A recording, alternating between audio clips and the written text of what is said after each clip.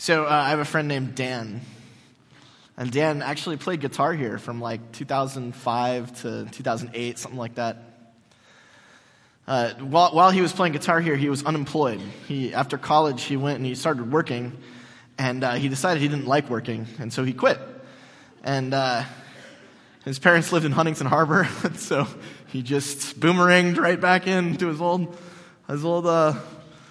room, and he spent the next 3 years playing World of Warcraft, which is a video game. He played for 6 to 8 hours a day. And he did that because Dan will tell you, he himself will let you know, he's an obsessive person. When he goes into something, he goes in hard. Now, I'm glad to inform you that he eventually broke out of the chains of World of Warcraft. He's an executive now, but he's still an obsessive guy, and so most recently what he's gotten into is he purchases little like miniature World War II soldiers and tanks, and he recreates moments from battles in World War II. He paints these little things. It takes him 40 to 60 hours to get he's a real big dork. I mean, I love him. He's an awesome dude, but he's a real big nerd. And obsession, passionate pursuit of something, that's something that all human beings do. We tend to focus on stuff that's not like little miniature soldiers. We do other things. He says it relaxes him. I guess, okay, I would just go nuts. But we all obsess about different things. It tends that nerds really show us how crazy we can go, how off the deep end we can go with obsession. Jesus is going to address the obsessions that most of us deal with today. You'll remember last week we started by this series, God's Generosity, by talking about how God has created the world to have just an abundance. So that even when Adam and Eve are rejected from the garden, even when they're being punished, God lavishes gifts on them such that they are able to go and flourish in the world, even after they've been ejected from paradise. Well, today Jesus is going to deal with the things that we obsess over. They're kind of unhealthy. And so this is a pretty famous piece of scripture. This is mostly the New King James. So if you follow in your pew Bibles, you'll see that it's mostly King James. I've made some edits for clarity.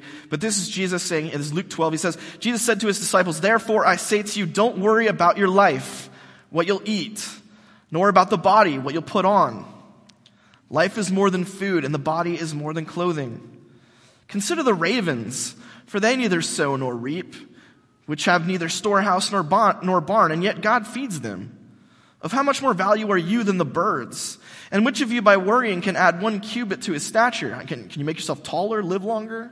If you can't even do such a small thing, why are you anxious about the rest?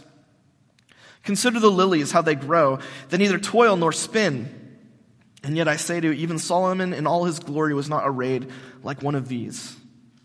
If then God so clothes the grass, which today is in the field and tomorrow is thrown into the oven, how much more will he clothe you, O you of little faith?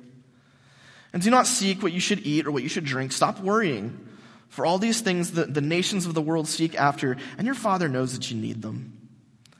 Instead, seek the kingdom of God, and all these other things will be added to you." This is Jesus at his most hippie. If you were imagining what was that, Godspell? No, is that right? There was a play that they did in the 70s, and it was like basically they portrayed Jesus as this kind of hippie dude who goes around. He's like, "Hey, everything's cool." Jesus Christ Superstar. That's what. Okay, yes, thank you. Yes, and you can see how that might come across in this text, right? Because this text is nuts. Jesus is saying something that's crazy. Jesus is, well, he's bonkers here. Like, oh, stop worrying. The food and the drink is just going to show up. Really? I invite you to just kind of get a little closer in this text and see exactly sort of the mindset that Jesus is operating from and how it makes some of this, which is nuts, possible. He says, don't worry about your life.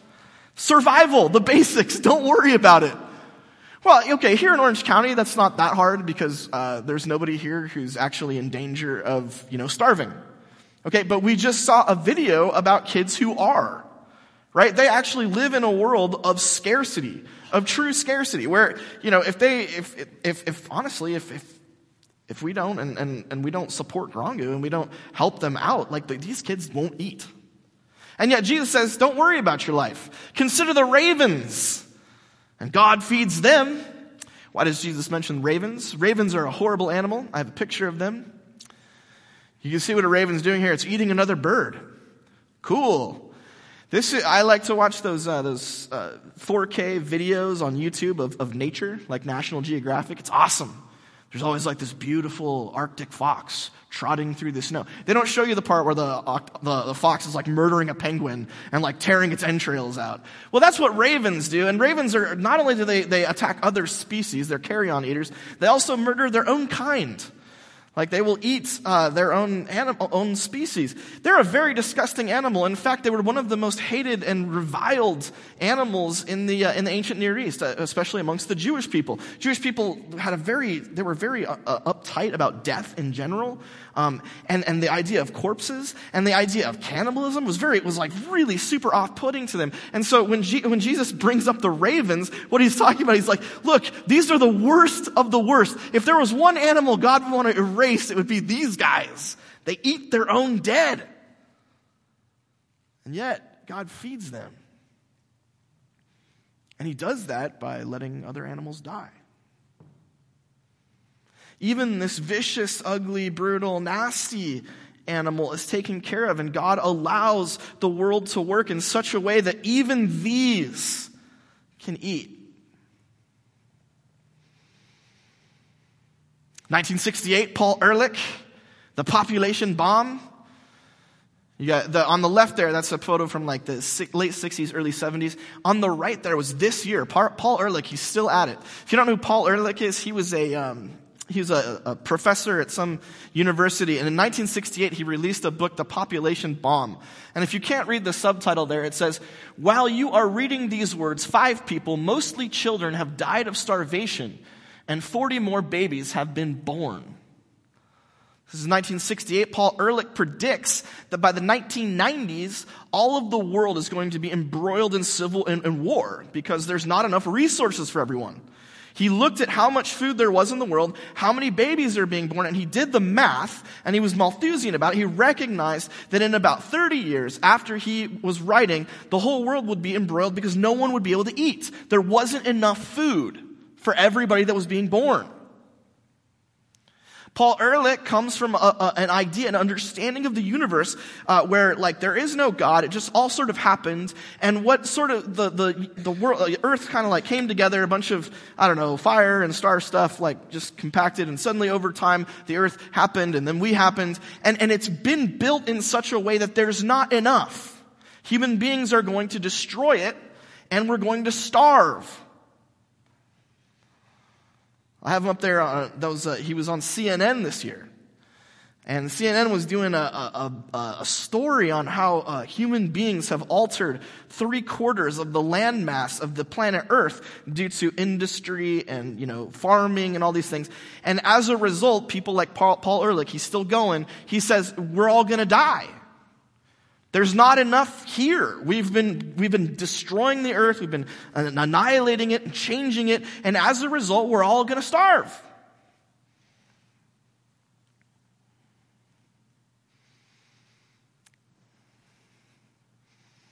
He's not been right so far. But it's a living, right? You got to sell books. You got to say something. Hey, he got on CNN. So, good for him, right? They probably paid him to do that.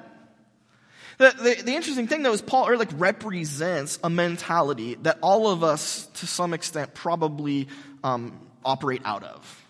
And that is a belief that it's a zero-sum game. We've got to claw our way up. If we don't do it, then we're not gonna get ours. There's not enough for all of us. And so we scratch and we fight and we push and we hold down to make sure that me and mine are taken care of and you worry about yours, because the world just doesn't have what we need. Jesus believes differently. He believes that when God created with such a surplus, such an abundance, that there is enough no matter what. Doesn't mean we don't have to be wise, doesn't mean we don't have to be judicious, but he's operating out of a belief that God made the world in such a way that there really is enough.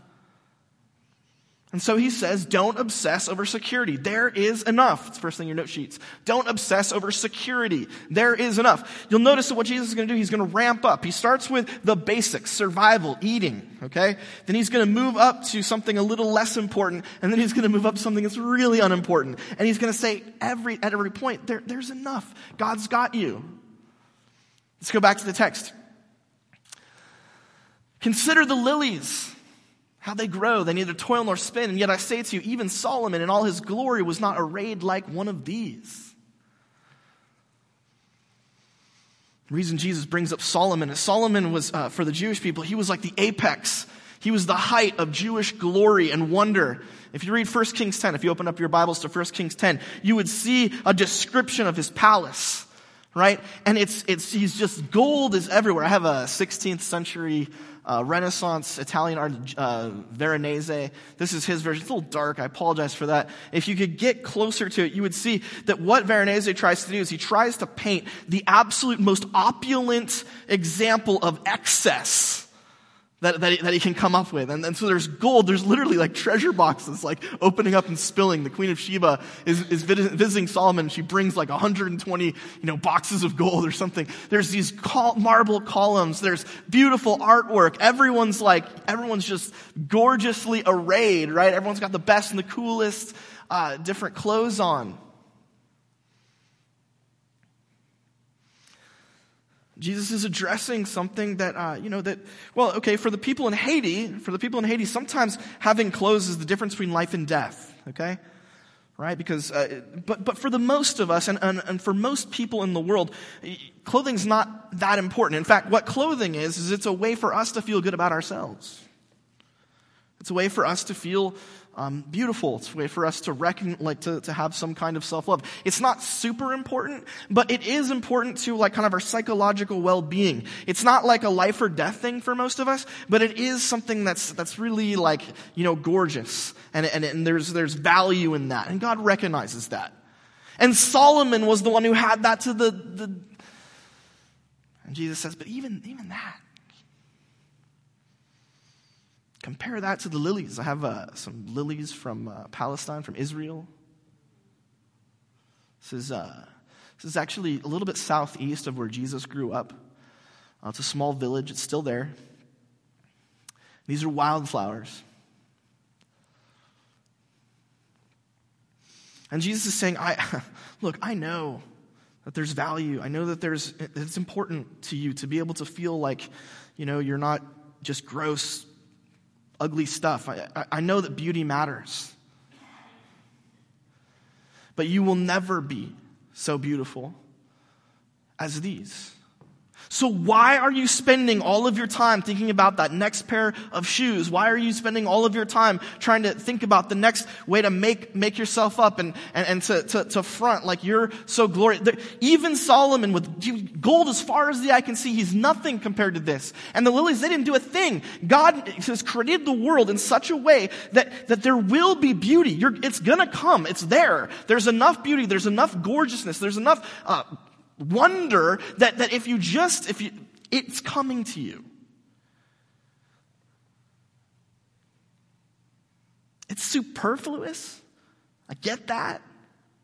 But even the superfluous, there's enough. God has created a world that's abundant. And so don't obsess over the superfluous. There is enough.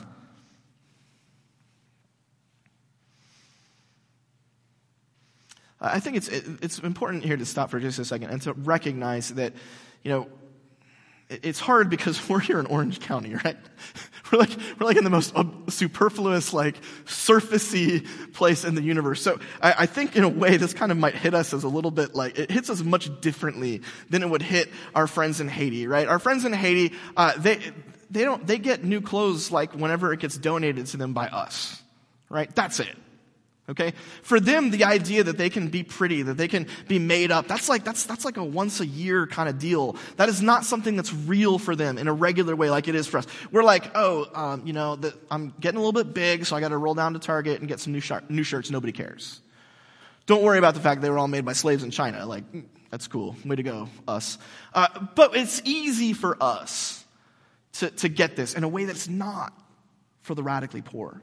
And yet, God's saying, even to our friends in Haiti, hey, there is going to be a place for you to be beautiful.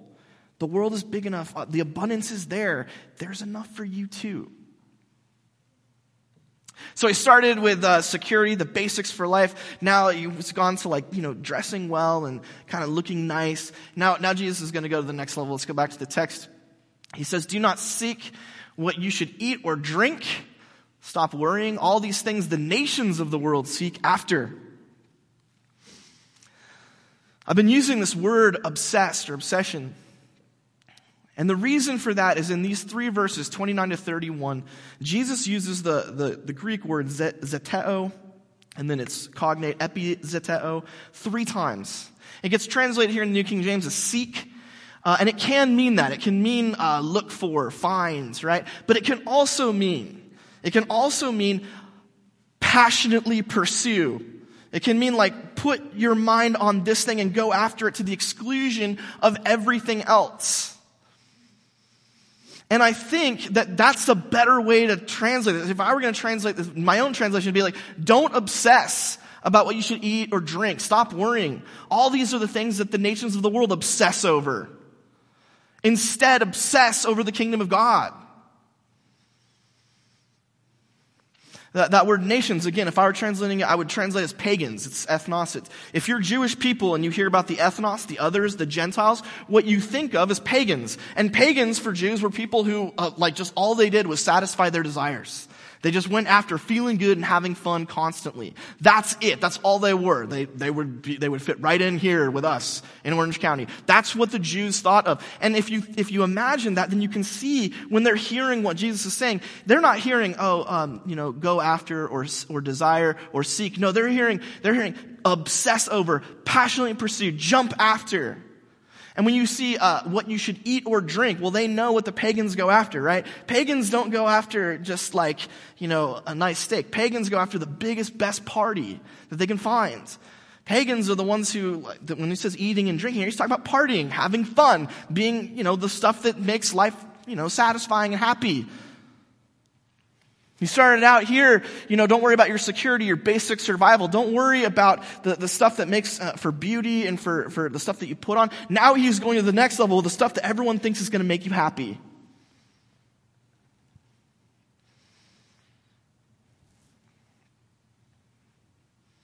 And what does that look like for us? Well, it's been, I would say, probably 12 years since I was in a movie theater and I looked anything like this. Next slide. 2007. That was when Casino Royale came out. I saw James Bond and I was like, this is unbelievable. My jaw was on the floor. I could not believe they were making this movie. I was seeing things I'd never seen before. The parkour scene at the beginning, unbelievable. And so I was like, oh. Now, movie time looks more like this. And I'd like to think that part of that is because they just make crappy movies now. There's only so many times I can see a magical computer graphics robot flying through the sky with dinosaurs and lasers coming out of their eyes. Where I'm just just stop. I can't. This is just too much. I've seen it all. There's an interesting thing I notice my kids, when they watch a movie or when they see cool stuff, they brighten up. They're like, wow. And me, I'm sitting there being like, is this over yet? Seen this, done that.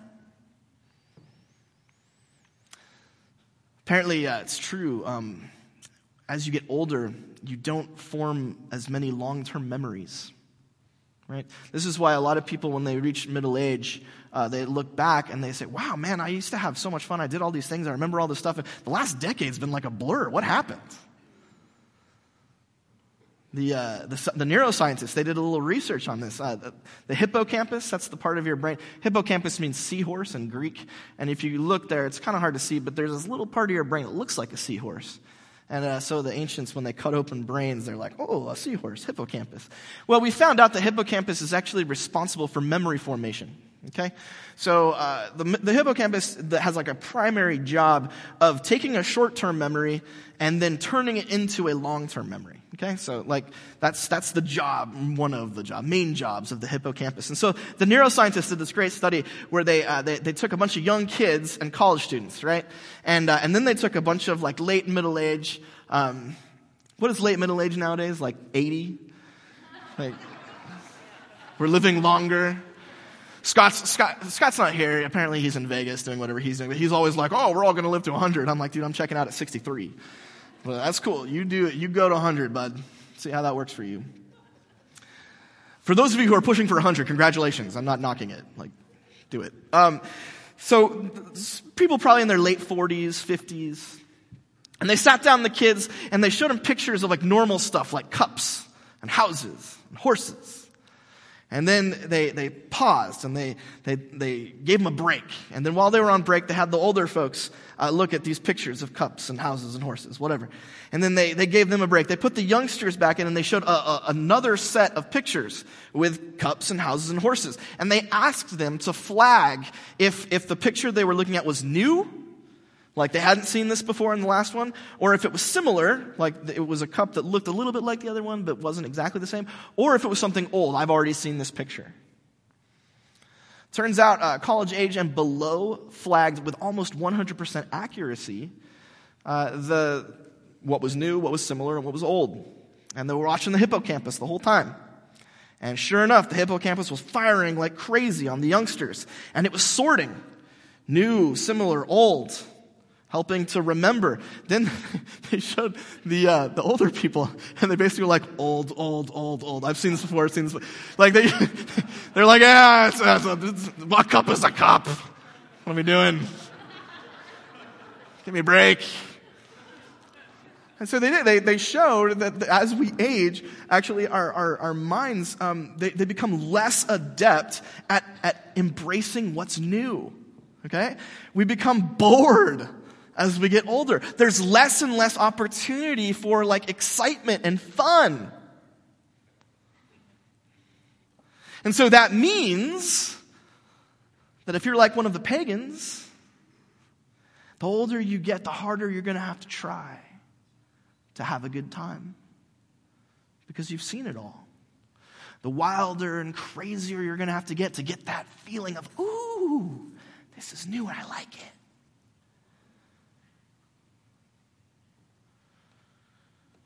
I think what Jesus is after is he's saying, don't be like them. God has actually set it up so that the universe is such that what you need for satisfaction and for joy, it will come to you. You don't have to just keep running after the next thing. Instead, God's put it together so that what's really good and really joyful and really satisfying, there's a rhythm to it and it will come to you. Little plug for the Thanksgiving feast, picture of the family having dinner. Thanksgiving feast coming up next week. This is one of those moments where, the Thanksgiving feast, we've been doing it for like 40 years. It's not new. It's the same thing every year. There will be turkey. There will be stuffing. There will be potatoes. Like, there's nothing, new or weird. But it's so interesting when human beings get together with their families and they spend time together eating and sharing, they are satisfied. It's as if God's put together. Notice this is something even the poor can have. Our friends in Haiti, like they can have times of gathering and fellowship and fun and joy. They don't have to run out, and go to the coolest new place where they've got a vegan kale cocktail. Okay? They don't have to. And put it on Instagram. I drank it. Worship me.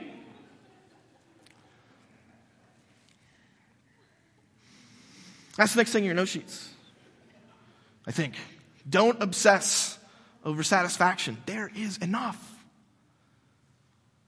Instead of spending all of your time going after that new thing, that fresh thing, this is going to make you happy. Instead, Jesus is saying, no, God built the world abundantly. It's going to come to you. But how? How does that work?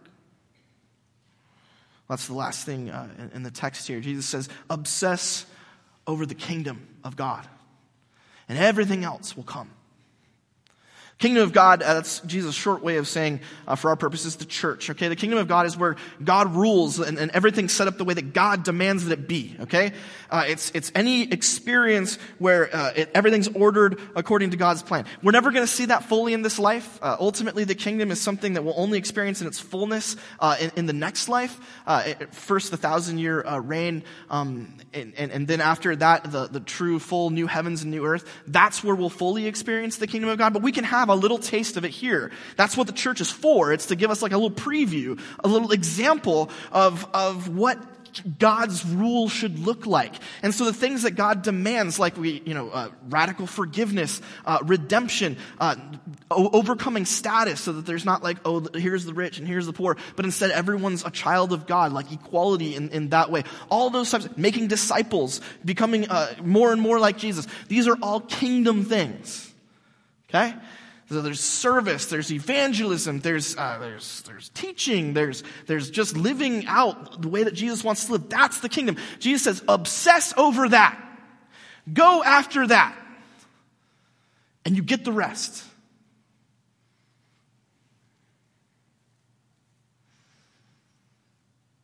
That's dumb.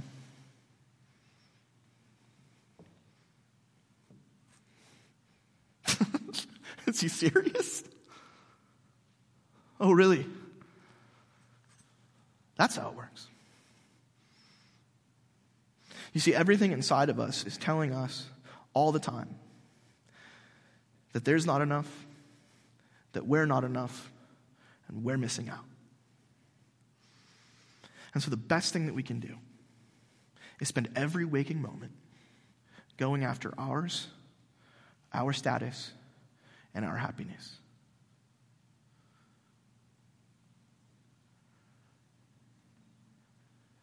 What's really crazy about what Jesus says is that there's no way to prove it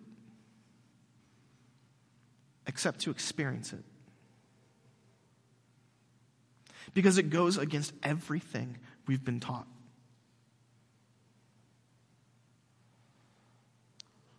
I got a friend, his name's Jeff.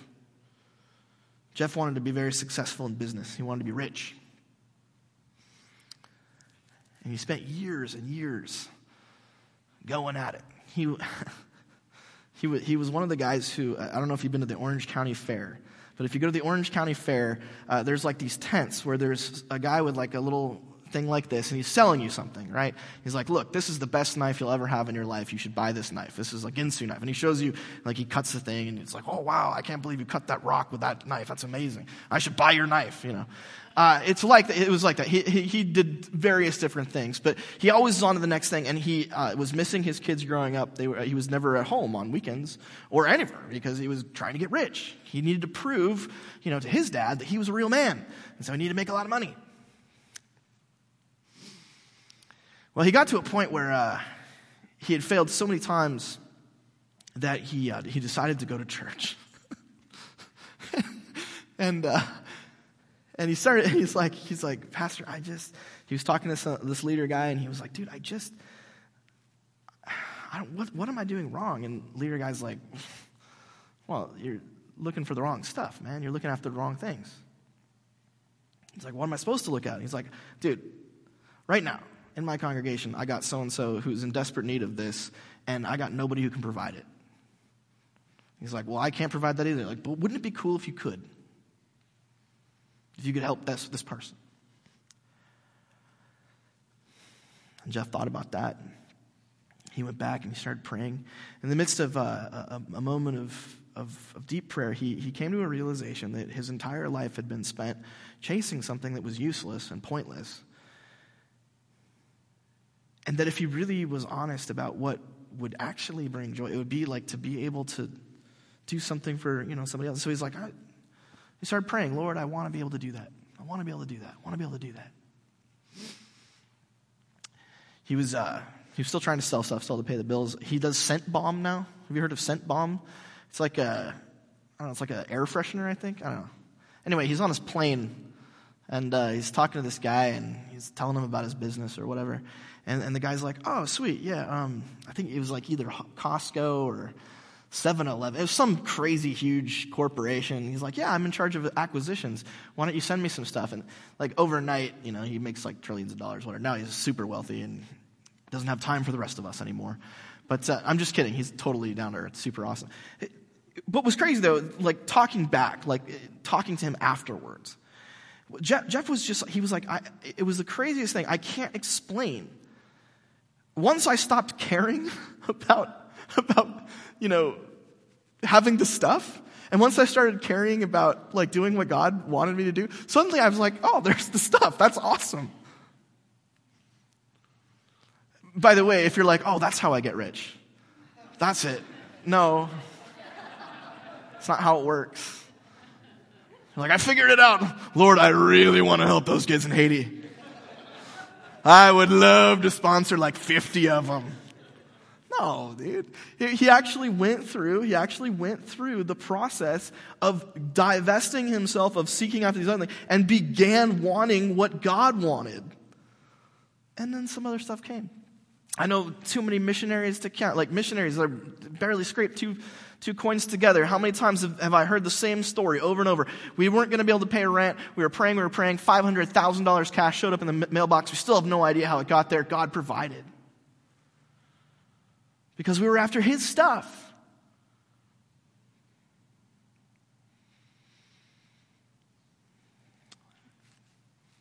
And yeah, I don't know what to make of that.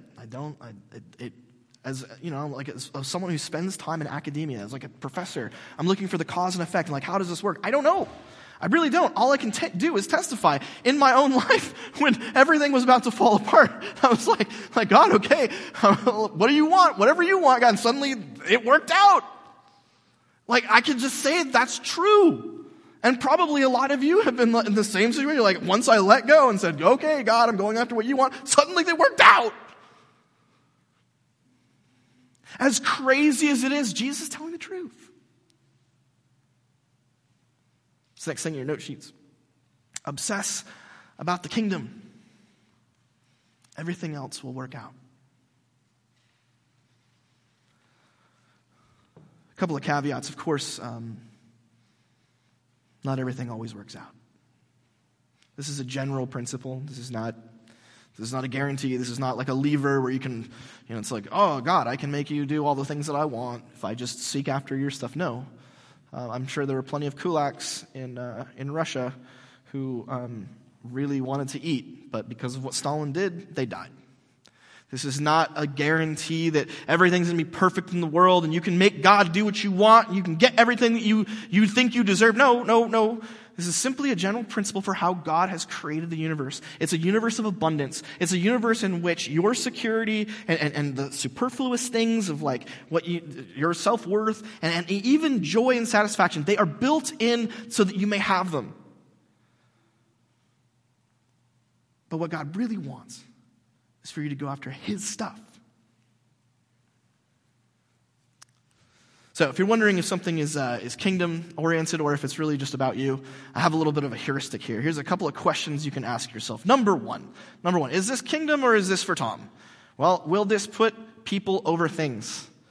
Is this thing that I'm doing going to be about God's people and seeing them, or is it going to be about stuff? Number two, will this involve self-giving or sacrificial love? 9 times out of 10, if you're involved in something that's kingdom-oriented, it's going to cost you. It won't be fun. There'll be parts of it that are very satisfying and joyful, but there will also be things that are like, oh, I don't like this. This is requiring stuff of me. Number 3, will this have an eternal impact? Part of what we're doing is, we don't just feed the poor. Okay, feeding the poor is awesome, but we feed the poor in Jesus' name. We feed the poor so that God gets the glory, so that they come to know who Jesus is. We're helping in Haiti not because they're hungry, although that's true, but because we want to see them grow up in Christ. Number 4, will this bring Jesus the glory or me? Oh, this one's hard. How easy it is to go do what God wants so that we can be in the spotlight. Last but not least, will this require us to trust? If you've got a handle on things and you don't need God, then what you're doing is probably not advancing his kingdom. All right, let's pray. Gracious God, we trust that you have created a world of abundance. You've created a world that has everything we need. You've created a world where not just our needs, but even our desires, even our need for self-worth and satisfaction and joy, all of these things, God, you've created a world that they're there for us. This world has enough. God, I pray that we'll be able to believe that so that we can abandon our anxiety over the universe and getting things so that we can go after what you want. Gracious God, make us kingdom-minded people who obsess over what you obsess over, to your glory forever and ever. In Jesus' name, amen.